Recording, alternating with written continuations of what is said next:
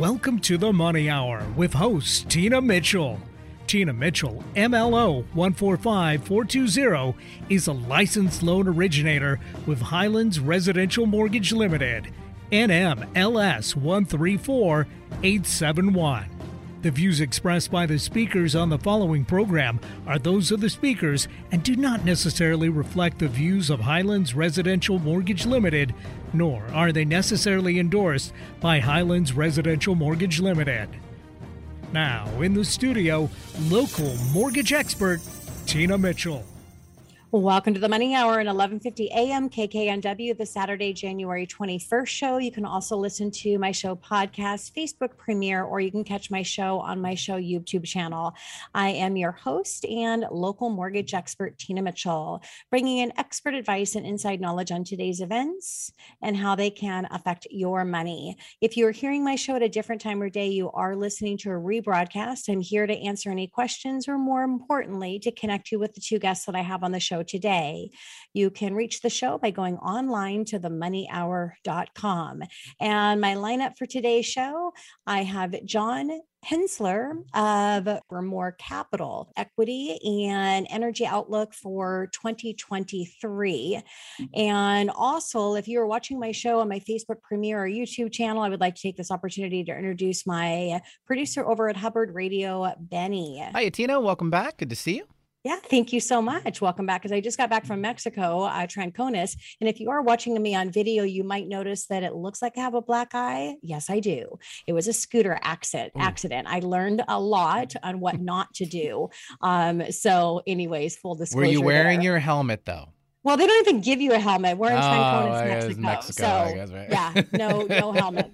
The bike looks worse than me. Thank goodness my passenger does not look worse than me. I think I broke the fall pretty good on my own, but she looks like she had lip injections on half of her lips.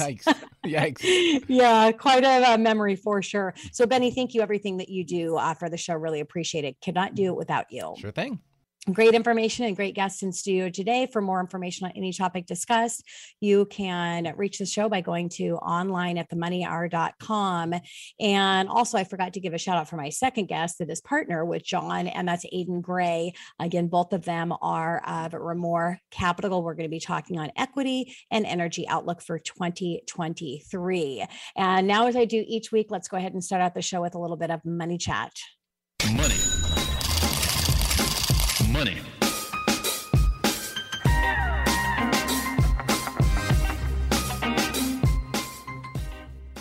If you've recently embarked on the world of child rearing or are a seasoned veteran, you may have experienced the phenomenon of post-Christmas wish list. This plays out in some form or fashion of a child completely forsaking all of the presents they just received on Christmas Day and immediately drafting up a new proposal of present request for the impending Christmas, which is 11 months away. It's a difficult task to remind them that Christmas is indeed coming, but practicing patience is going to be the best plan of action for the coming months. And FYI, Santa is watching. Perhaps we all have a similar wish list as we start 2023. In the mortgage world, we have pleaded that if we are all good boys and girls, perhaps we will get the gift of lower interest rates nearly wrapped up us under the tree with a little tag that reads, okay, to open before Christmas. Well, 2 weeks into January, Christmas seems to have come early. It was joyous as we watched Treasury yields plummet from the combination of both fundamental and technical cues to give way to a new horizon of trading range. Having secured a close below the 3.4% level on the 10-year, we now see the 3.4 as our new backstop with a support zone of 3.5%. The new line in the sand for further improvements now looks to be the 200-day moving average, currently at 3.29%. Overnight, we made a run at it, but the zone is going to be one that will require further data to muster the momentum required to breach it. Although 3.29% will prove to be the formidable opponent, it's evident that the market has been favoring lower yields. And inflation easing sentiment is the biggest champion in this move.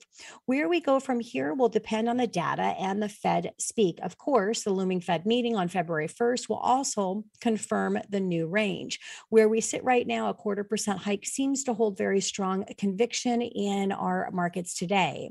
What a difference a few monthly cycles of data make in our overall well-being. Not too far in the distant past, we can recall how much angst there was when the market felt the extremes of policy tightening and fear that the interest rates were going to be in the mid eights or higher on a 30-year fixed rate.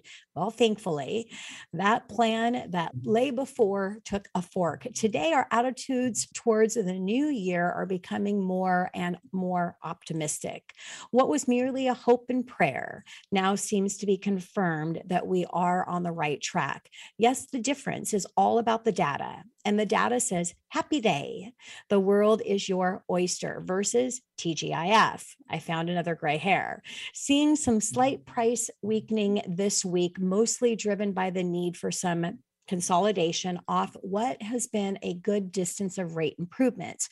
I find this slight move back higher a positive response if it gives the market time to take a breath, re-easing, and then dry our powder for the next move. Truthfully, we don't want to elevate or drop, as that would be seen as an alarm bell sounding. Instead, we want a uniform and steady movements that afford mindful consideration of each level the market's wanting to price at. The December Producer Price Index PPI report showed that overall producer inflation decreased by 0.5%, which was much cooler than the negative 1% drop expected. Year over year, inflation declined from a downwardly revised 7.3 to 6.2%.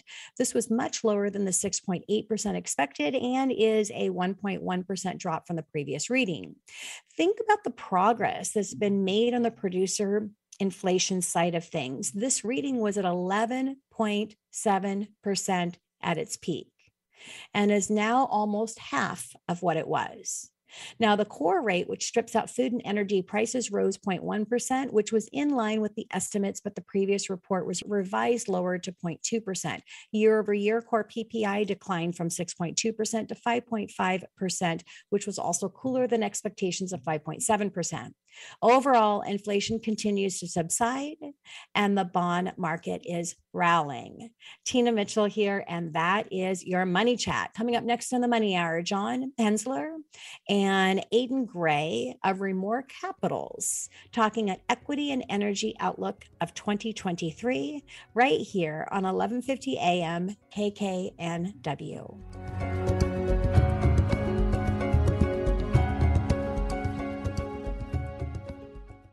Are you a parent that's wondering about how you will pay for college? Are you afraid your child is behind on their college applications? Are you worried that you will never be able to support your child properly through the college admission process? Do you or someone you know have student loan debt that you have no idea how you will ever pay off? Elise Howard at College Insights navigates students and their families through these processes all the time. With almost 20 years of experience in education and the only certified financial aid advisor in Washington State, Elise's mission is to help students and their families through this complicated and overwhelming time in life. College applications have changed so much over the years and involve so many little details that students often struggle to meet the numerous deadlines. Having a go-to person that can hold your hand through the process makes a huge difference in getting accepted. Get the help you need and reach out to College Insights today at collegeinsights.com. Real people, real life, real radio. Alternative Talk 1150. You're listening to The Money Hour with your host, Tina Mitchell, on Alternative Talk 1150 AM. Now, back to the show with local mortgage expert, Tina Mitchell. You're listening to the Money Hour at 1150 AM KKNW, the Saturday, January 21st show. You can also listen to my show podcast, Facebook premiere, or you can catch my show on my show YouTube channel. I'm your host and local mortgage expert, Tina Mitchell. It is a great day to talk about money, and that is what my show is all about: how to make money, save money, so you can build a better quality of life for you and your family. If you're hearing my show at a different time or day, you are listening to a rebroadcast. I'm here to answer any questions or connect you with the two guests that I have on the show today. You can reach the show online at themoneyhour.com. And now in studio, virtual studio, I have John Henzler and Aidan Gray of Rimor Capital talking on equity and energy outlook of 2023 right here on 1150 AM KKNW. Welcome to both of you to my show. Hi, Tina. It's great to be here. Yeah, very excited to have you. So before we get into the questions I have for you today, let me share with my listeners a little bit about both of you. Born and raised in Seattle, John attended the University of Washington. Woo woo. He graduated with degrees in economic and informatics and was the vice president of the University of Washington Finance Association, the largest finance group at the university. John recently accepted a position as a data analysis at Liberty Mutual, where he currently works while leading Rimor Capital with his partner, Aidan Gray.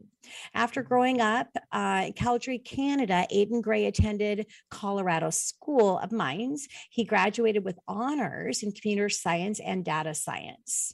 At Mines, Aidan was the president of the Mines Investment Club, the premier finance club of the school. Aidan has started and led two investment groups, Grayling and Rimor Capital.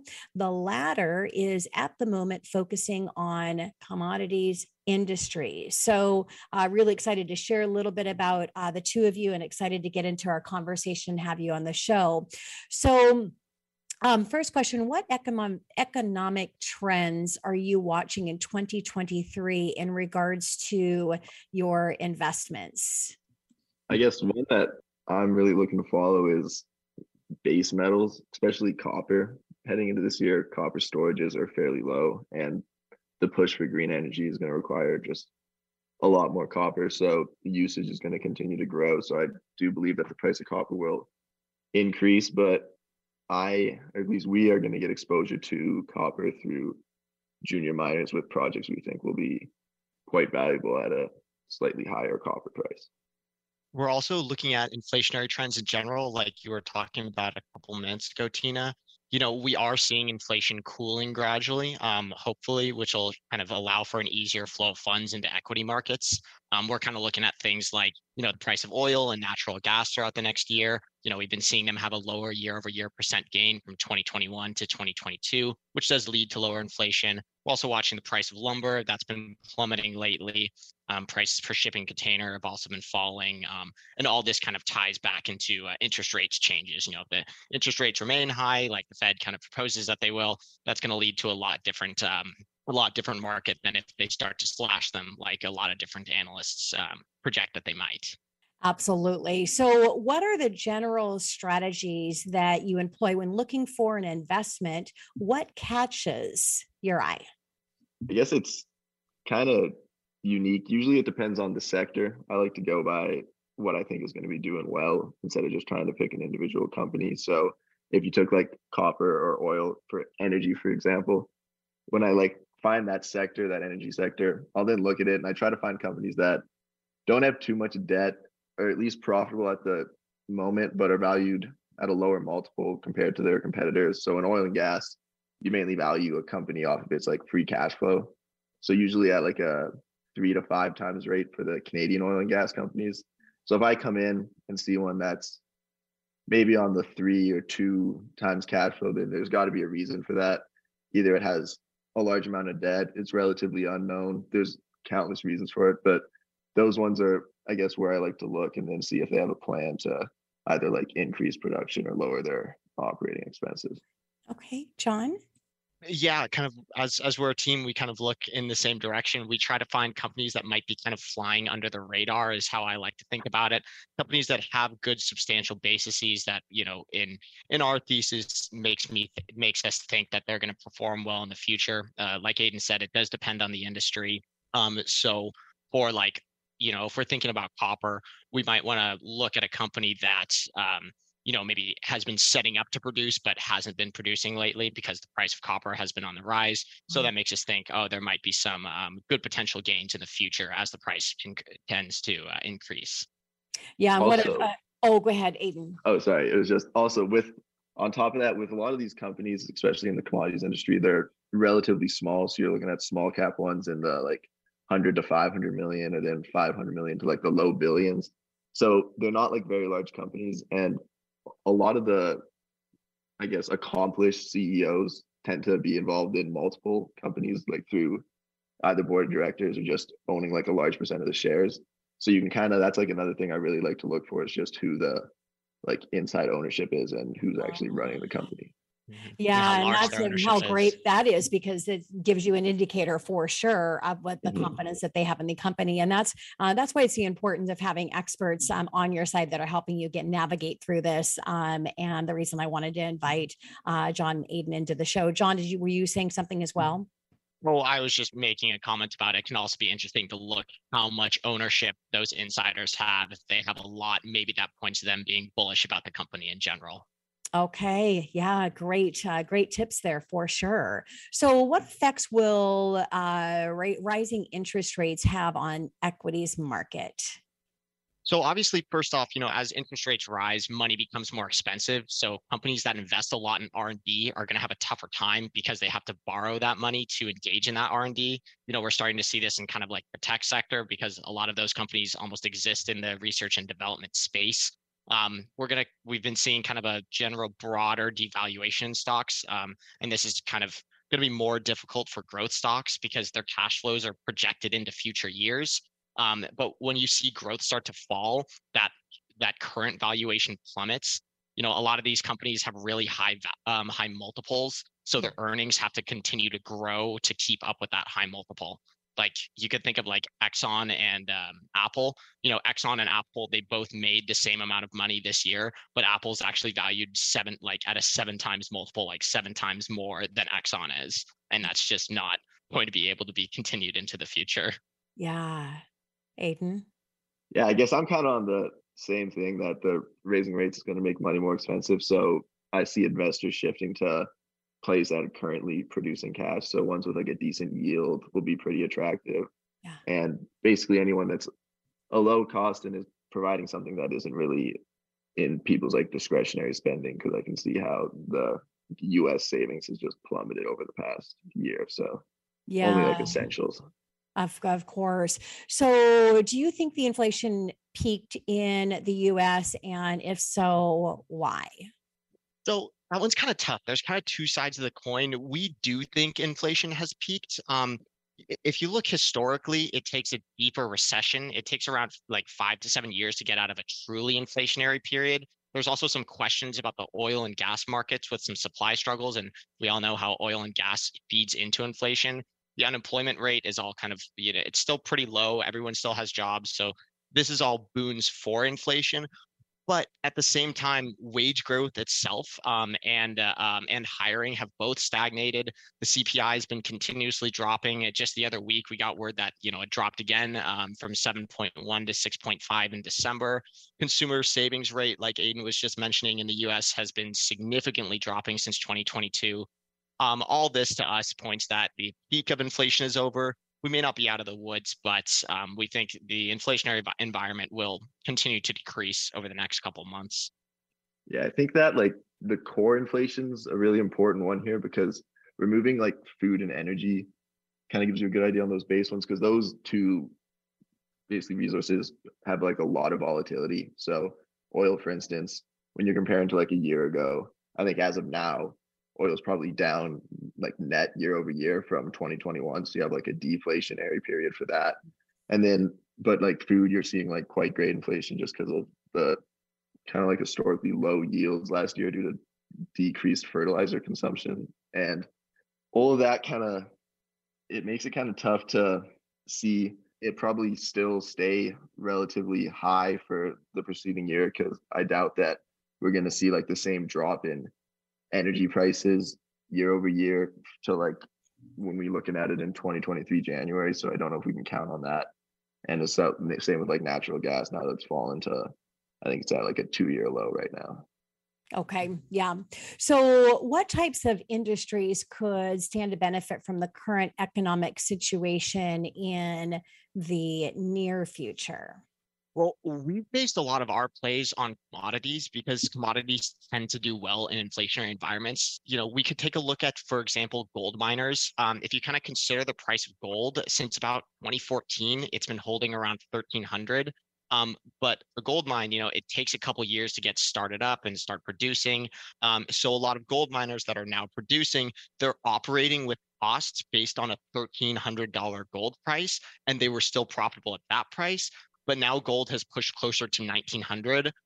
So their price is higher, but that doesn't affect their cost at all. So all that extra price just kind of adds their margins. So that's just one example of how commodities kind of typically can tend to do well in an inflationary environment. People oftentimes use them as hedges. I think also outside of just like commodities, I think oil and energy is going to do really well because it's kind of it's an inelastic good, right? So an inelastic good is where the demand for the good doesn't really depend on the price. But if oil gets more expensive, it's not like people are going to stop driving their cars or stop heating their houses. Things like consumer staples as well. Anything where people can't move their money out of it, those are going to tend to do well because typically their margins just kind of get padded. And kind of tying back a little bit into commodities, if energy continues to stay high like we think it will, oil and natural gas is a huge kind of a key raw material needed for things like copper and aluminum. So if the price of energy is pretty high, it's going to lead to copper and aluminum, their prices is rising as well. So that's kind of what we're watching. Yeah. Well, and you mentioned gold as being a hedge. Mortgage industry, I say inflation is great for real estate because it's really one of the only things you have to hedge against real estate. Gold, real estate, your real estate, maybe Bitcoin, right? So that is great to have in an inflationary environment. Absolutely. Aiden, anything that you were adding? Well, I guess just to add to that, for like the showing how this like fear of demand destruction or like a recession causing a huge decrease in the consumption of oil. COVID, which is arguably like the biggest shutdown of like the world economy for everything just stopping working, it only had a 10 million barrel per day drop in consumption. And if you go back to the 2008 crash, pretty sure that one was only like a 3 or 4% like demand destruction. So it's fairly like small, and like 3 to 4%, which like the global production is at about 100 million barrels per day right now. That's like basically what OPEC has said they were going to cut so far in like, or like at the latter half of 22 that they pledged to cut. Well, great conversation I'm having with John Naden. Coming up next on the Money Hour, continued conversation with John Henzler and Aiden Gray, Rimor Capital. We're talking about equity and energy outlook of 2023, right here on 1150 AM KKNW.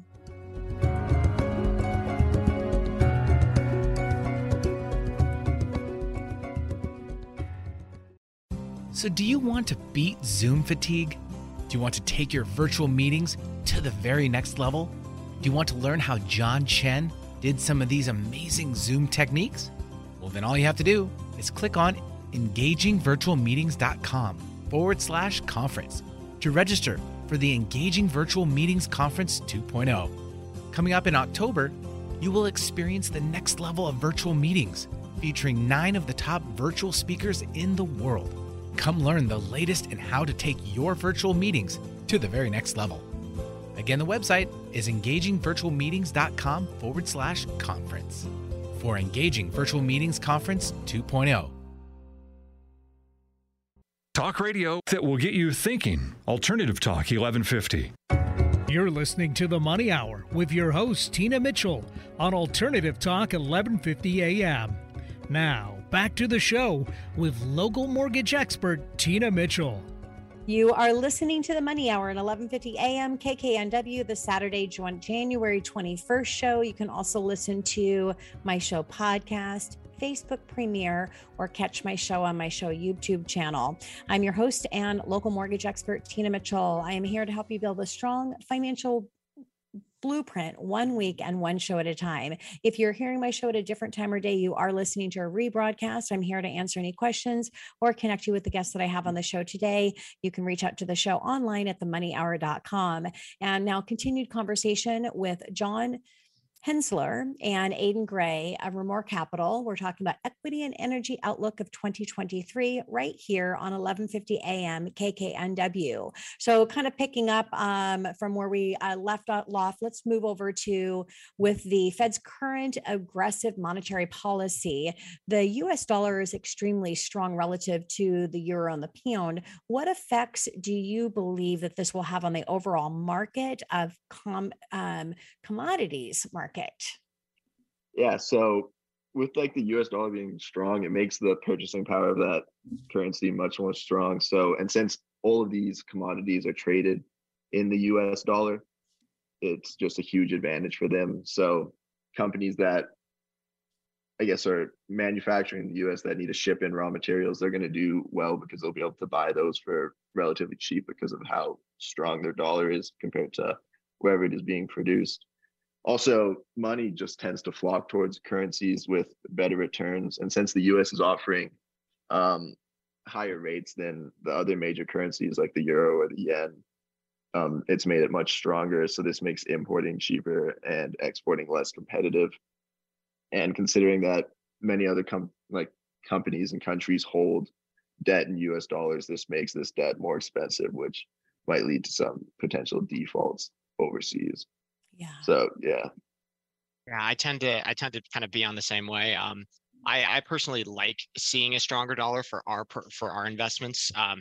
You know, it does give any of our plays the ability to kind of purchase the raw materials that they might need at a much reduced price. So Yeah. I think yeah. Yeah, and one last thing to add to that is because we are invested in like Canadian energy companies, the strong US dollar is actually a kind of a nice hedge for them, because if the price of oil drops as a result of the US dollar increasing, their like net revenue in Canadian dollars remains relatively constant because they're still selling that in US dollars. So like if I think like it was the exchange rate at one point was like a dollar Canadian was like 80 something cents, and it's dropped to like 75 now. So that's like a 5% difference. But if you're selling $80 oil at a 75, like a 1 to 0.75 ratio, you're still selling at over $100 oil for them. So they still make quite a bit of money, and they kind of like that exchange rate because their expenses stay in that Canadian dollar. So that doesn't increase. Of course, of course. So what do you look for when investing in oil and gas sector, i.e. Commodity pricing, production? What are you watching for? So yeah, we kind of touched on this earlier, but one thing is just the like macroeconomics. So what the oil and like natural gas prices looking like in the future. At the moment, I'm kind of bullish on the macroeconomics part just because there's very limited supply. The US just finally stopped their SPR release, which they initially said was going to stop in October. So they released a bunch of extra barrels there, which eventually have to be recouped. You can also see that the government putting in that essentially $70 floor price when they say that's like the price they're going to refill the SPR at, means you can use that number as a pretty good like base case for the price of oil for like the next couple of years. And based on that, you kind of see what companies can produce like oil profitably at that price. So that kind of ties into like just their operating expenses. Certain ones are better than others. And so I like to look for ones that you can generally are getting a payout in like the sub 6 month range. So when they go to invest into drilling into like a new well or whatnot, how long it takes for them to pay off that initial investment is that like 6 months. That's like a pretty good rate, because that means then all the money after that point is just pure profit for them. And a lot of companies can do that at these higher prices, but once you get down to the lower ones, it becomes a little more selective. But if you can find ones with those low cost producers, they're pretty like downside risk hedged, because they can like produce at like a profitable level at like the $40 WTI range. So if you can find one with those low cost production and then also an increase in their production, so they're drilling more, they have a good reserves, that's something to look for. And like the last thing, no oil company right now, at least if you're trying to find one, they shouldn't be paying any taxes. They should have just a ton of tax pools, because over the past, I want to say like 7 years, from like 2015 when the shale boom happened, these guys have been running in the red. So they built up a lot of tax pools to where they they don't have to pay any. So that's a nice bonus to look for as well. Yeah. John? Yeah, I Anything would to add? echo. Not particularly. I would just really echo everything Aiden says. I think he touched on everything that we kind of look for. Yeah, that is awesome. So in places like Switzerland and California, rolling blackouts have occurred due to the grid strain from the green energy initiatives. What needs to take place to allow for this green energy transition to successfully occur? Yeah, this is a tough one because, we have been seeing this, and my heart goes out to all those people who are affected by these occurrences. But what I think really is that, first off, we need to invest enough in the short term in oil and gas so that green energy has the time to grow in its ability and size so that it can kind of support these larger populations. I mean, this isn't going to be an immediate switch. It's more of a long-term, slow wean off we're looking at. I mean, if you think about it, like 70% of the yearly energy usage by the USA is created by natural gas and petroleum, and that's just energy usage for your electricity, your lights. Yeah. That's not even considering if we'd want to do electric cars, electric manufacturing. Only about 12% of the energy in the US is based off of green energy, that's you can't just turn off oil and gas for now anyway. This is a pretty substantial gap. So there's going to be time. There's going to be a need to be a lot of money invested into the infrastructure and the dissemination of energy once we actually get things, get wind and solar and what other types of energy what other types of renewable energy that are going to be created. There needs to be investment into actually getting that energy to where it needs to be. And that's not really a small thing, you could look at something like the Traverse Wind Center. It's in Oklahoma, and it's the largest wind center that's been created. It took about $1.5 billion to create. It took 2 years to create, and it can power about 300,000 homes per year, which is awesome. But I mean, there's nearly 150 million residential homes in the US. So that's a really small piece of the pie. And the company that created it are even projecting that they're going to need to put another $30 billion into the grid restructuring over the next 4 years to bring it to full capacity. So all that's to say, it's going to take a lot of time, going to take a lot of money, and it's going to take some government initiatives to give companies, the incentive to actually do this. I think a lot of these, green initiatives, they aren't super profitable in the moment. So it's hard to get investors really interested in putting their money towards it because they're not going to get an immediate return off of it. Tesla, cool company and everything. But if you look from 2019 to 2021, their profits essentially equal their carbon credits. So that's an example of the government really needing to prop up a green energy initiative company to, keep it chugging along and keep it alive enough to where people can get interested and get usage from it. Yeah, great share, John. Aiden, anything to add? I feel like John covers that pretty much. Yeah. Yeah, that was really great. So how did your fund perform over the last year or so? Yeah, so 2022 was actually a pretty good year. We had a 25.97% return, so an alpha of around 44%, which was pretty nice. Yeah. Congratulations. Yeah, it was a good year. That was mainly a result of the energy sector. That was our big winner for the year, but now we're set up for hopefully 2023, the commodity base metals is the next one. Yeah. Got a little bit of padding, so now we got some fun stuff to do in the next coming year. Yeah, absolutely.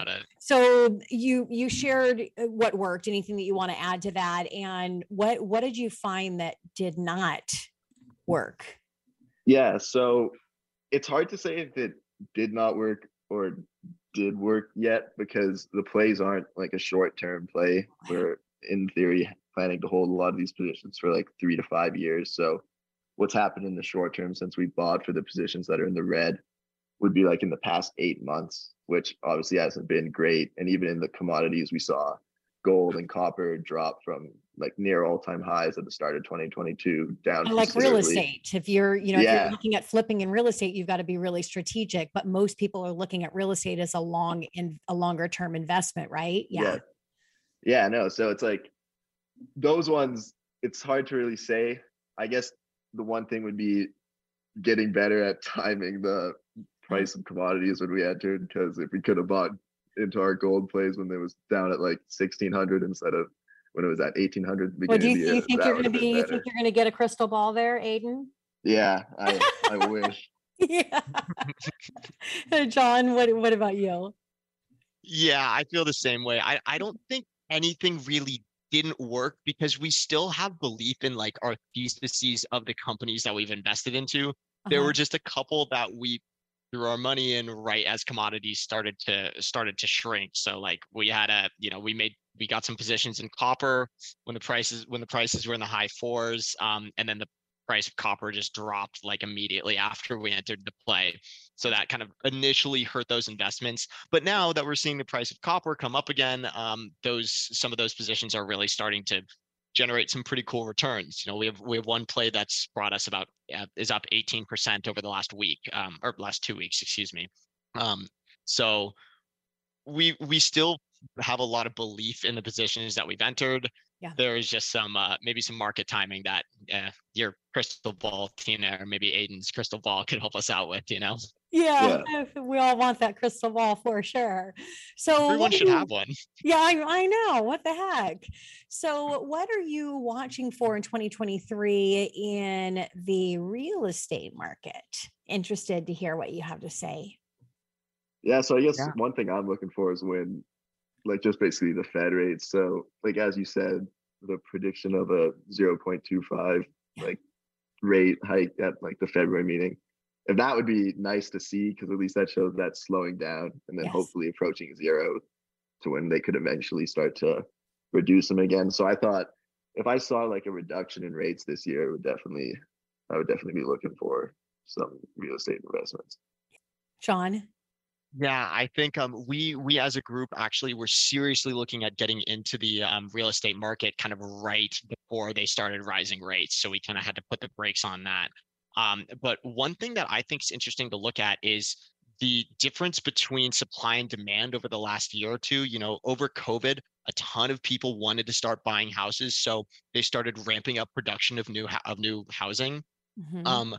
But that takes a little bit of time, and that started in 2020, 2021. Now it's 2023. So a lot of those homes are like starting to be being done created, and they're on the market. So there's this huge influx of supply, but at the same time, the rates have really decreased demand because mortgages are just so expensive. Yeah. But I think over time, when the rates start to become cut again, and so mortgages get cheaper, that demand is going to swing back up and supply is going to start swinging down. And we're going to kind of see an intersection of those two lines on a hypothetical supply and demand graph. And I think that's when it's a really good time to kind of get into the market, start riding that demand high, and hoping that they don't find a way to make houses within like a month or so, like that, something like Yeah. that. Kind of. Well, I'm Aiden. Oh, I just you can kind of look for that too, is the like price of lumber that John mentioned earlier. You saw a huge spike in 2021, and then once it hit 2022, you just saw that thing go plummeting. So once that finds a bottom and you start to see that settle out a little bit, that could be a good indicator as well. Yeah, I'm always, obviously I'm in the mortgage industry and I want to close loans. I make money when I actually close a loan. So I want people to buy homes because they're definitely not refinancing. But I do confidently believe that right now is a potential missed opportunity. I mean, one of the smartest guys in the world, Warren Buffett, says buy when people are fearful and sell when they're greedy. Coming out of the market that we were just in, 27 years in the industry, I've never, ever seen a market like that where people are paying hundreds of thousands of dollars over asking price, and maybe they're the 1 out of 20 that were the lucky one to get the offer. Then they were waiving appraisal. So when the appraisal came in short $200,000, $300,000, they paid that $200,000 or $300,000 to actually close the deal. Crazy.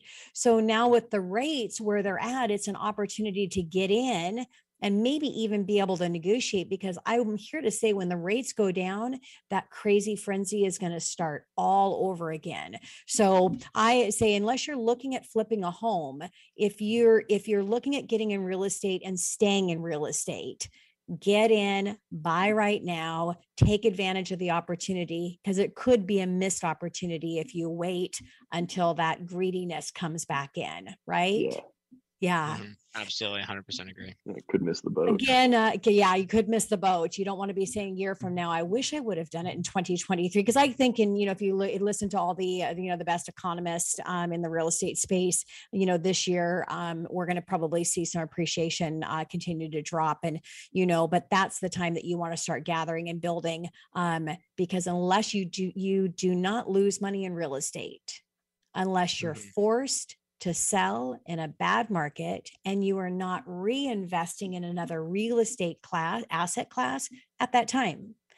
Otherwise, the only way you lose money in real estate is you're forced to sell in a bad market and you're not reinvesting in another real estate asset. So on that conversation, I think it's a good time to break. Coming up next on the Money Hour, continued conversation with my two guests for the entire show today, John Henzler and Aidan Gray of Rimor Capital. We're talking about equity and energy outlook for 2023 right here on 1150 AM KKNW.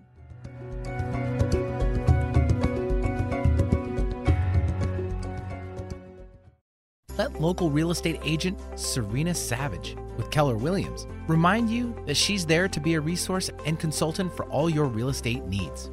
You can reach her at 253-228-1429 or her email at serenasavage@kw.com. That's SIRENA.SAVAGE@KW, as in KellerWilliams.com.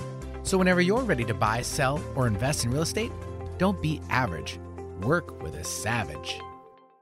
Have something important to say? Want to help improve our world? Need to promote your business uniquely and effectively? KKNW is the answer. Our staff helps broadcasters and podcasters create professional-sounding audio. Bring your talent and let our experts help you craft a radio show or podcast that best delivers your message. Learn more at 1150kknw.com. That's 1150kknw.com. KKNW, talk variety that's live and local. Walking your talk? Take us with you. The KKNW app makes streaming our programming easy on your phone or tablet. You're listening to The Money Hour with your host, Tina Mitchell, on Alternative Talk 1150 AM. Now, back to the show with local mortgage expert, Tina Mitchell. You are listening to the Money Hour in 1150 AM KKNW, the Saturday, January 21st show. You can also listen to my show podcast, Facebook premiere, or you can catch my show on my show YouTube channel.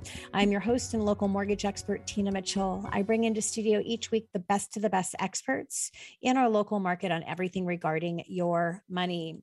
And now continued conversation with my two guests, John Henzler and Aidan Gray of Rimor Capital, Equity and Energy Outlook of 2023, right here on 1150 AM KKNW. So what do you recommend for novice investors? Just getting out there. To read. Yeah, to read mostly. Yeah, get out there as much as you can. Especially the ones that intro you to some of the more like basic concepts. A book I'd recommend would be Common Sense Investing by John C. Bogle. It's just super easy introduction to mutual funds, and it's probably one of the best places to start and like most relevant to the current age we're in with all the different ETFs that are out there. Yeah. Similarly, I would also recommend a book, Understanding Money by Jonathan Clemens. That was my like main book, similar to Aidan. And I think, how I started my journey personally was just getting a subscription to the Wall Street Journal, reading as much as I could, and just consistently doing it. Because at the beginning, like, you're not really going to understand anything, but your brain kind of processes information over time, and it kind of, over time things stick in your head and you start thinking, oh, I've seen that term before, or, oh, I know what that means. And then you can kind of go down on little rabbit holes, like looking things up on Google, checking out Investopedia, and also trying to get connected as much as you can to people who are in the space and maybe know a little bit more about it than you do, and being engaged in those conversations, like asking a lot of questions. When I first got into the space, really in college, I just met a lot of people who knew a lot more about the space than I did. And I took the time to like like, like my friend Aiden here, to chat with them and hang out and be like, like, what can I learn from these guys? Like, what can I offer up as well? And then put some money in the market, like go out and buy something, like buy some index funds, maybe even if you really want to get into it, try to find a cool company that you think is going to do well. Throw not a ridiculous amount, but like, something so you have a bit of skin in the game and you have some care about it, and check and see how that investment does, and try to Yeah. think, okay, did this do well because my thesis was right, or did it do well for a different reason, or did it fail? Was my thesis wrong, or was there something weird going on in the market? No matter what you do, if you're involved, you're going to learn a lot. Yeah, Yeah, on the and job training is the best, right? Yeah. Seriously. Aiden? yeah, and just like with that, when you're doing it with people, like just having like the conversations and wanting to learn with them and just talking about it, that is definitely the best way to learn. And as John said, just putting money in the market, that is great. If you're really truly strapped and like are not in the position to invest at this time, a good thing to do is just open up a paper trading account. There's like hundreds of websites out there where you can just start with like 100 grand of paper money and just practice some investments and see how you're doing. And you can test your theses that way. And that's a great thing. I know every single finance club or like finance class I've taken, almost always they like to put a little like stock picking contest where they give you like $100,000 paper trading accounts. That's a great place to start. Oh, what great advice, Aiden. Thank you. So what do you recommend for individuals looking to start their own investment group? Yeah. So I guess I started my first one just with my like high school friend right after we turned 18 and we were legal to open up a brokerage account. But it was mainly just we sat in like math class and would just talk about like what was going on in the market that day. And after that, you started to read more. And I read this book, The Quants, and that's just a great telling of like the quant revolution in like Wall Street in like the early 2000s, late 90s. And that just really made me want to start one of my own funds. Yeah. So him and I started it up. We ran it on like we really wanted to go for like value stocks with a decent yield. It didn't do that great because during that time, growth was just, that was like the king. So it underperformed the market. But then after we closed it up, then I started this one with John and one other guy. And yeah, it's fun. So I'd say looking at, you want somebody who's around the same like level of skill as you. Mm-hmm. You don't want to have too big a separation because then it can feel a little weird. You also want to make sure you're both putting like skin in the game on like an equal partnership, because you don't want to have somebody having like more say than the other just because they might have put in more money right off the bat, whatnot. So trying to keep everything equal and having an agreement prior to starting is always good. But it's really just the people you want to start with, somebody that you trust their opinion and you want to go into business with. Yeah. So how should investors navigate the current market conditions? What's some advice there? I'd be careful. I was going to say, yeah. Because I love to read these forums and stuff, and you always see people post stuff like, oh, this stock has fallen 70%. This is a great time to buy, right?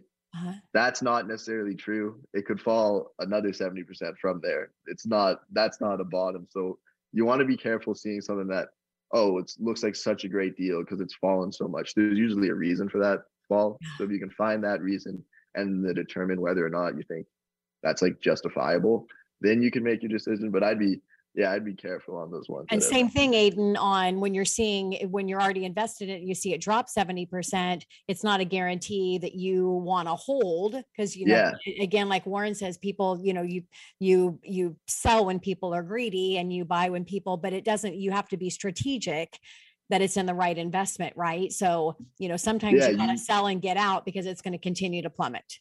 Yeah, no, you need to know when to cut your losses. Yeah. No, that's a huge thing, is just being able to sell, because before you enter into the position, like we mentioned earlier, you want to have a thesis. So you think the company is going to try to hit these targets by these dates, and based upon those targets and those dates, you expect the valuation to increase by this much. If all of a sudden they miss a date, they start missing targets, their valuation is no longer going to go to that number you previously had when you first bought. So you need to refactor that to reflect its current like market position. Yeah. John? Yeah, I tend to agree. I think people can get really emotionally attached to their investments, especially if it's in like an individual company, because they think like, Yeah. oh, this was my idea, this is my baby. And it's like, well, it's not, man. Like it's you had a thesis. If it's wrong, be ready to dump out of it. If you're getting into something, have a plan for it. Like, have an exit date. That's something we're big on. And really look at facts, figures, and data more than do more quantitative analysis than like qualitative analysis, I think, for like Mm. individual companies. On the flip side of that, for like the broader market, for people who aren't like interested in, checking in, getting involved in an individual company, for the broader market, I think it is truly a bit more like macroeconomic analysis, like understanding why inflation is moving the way it's moving, even just looking into some things like what's the US savings rate, like what kind of companies are performing well on a broader view.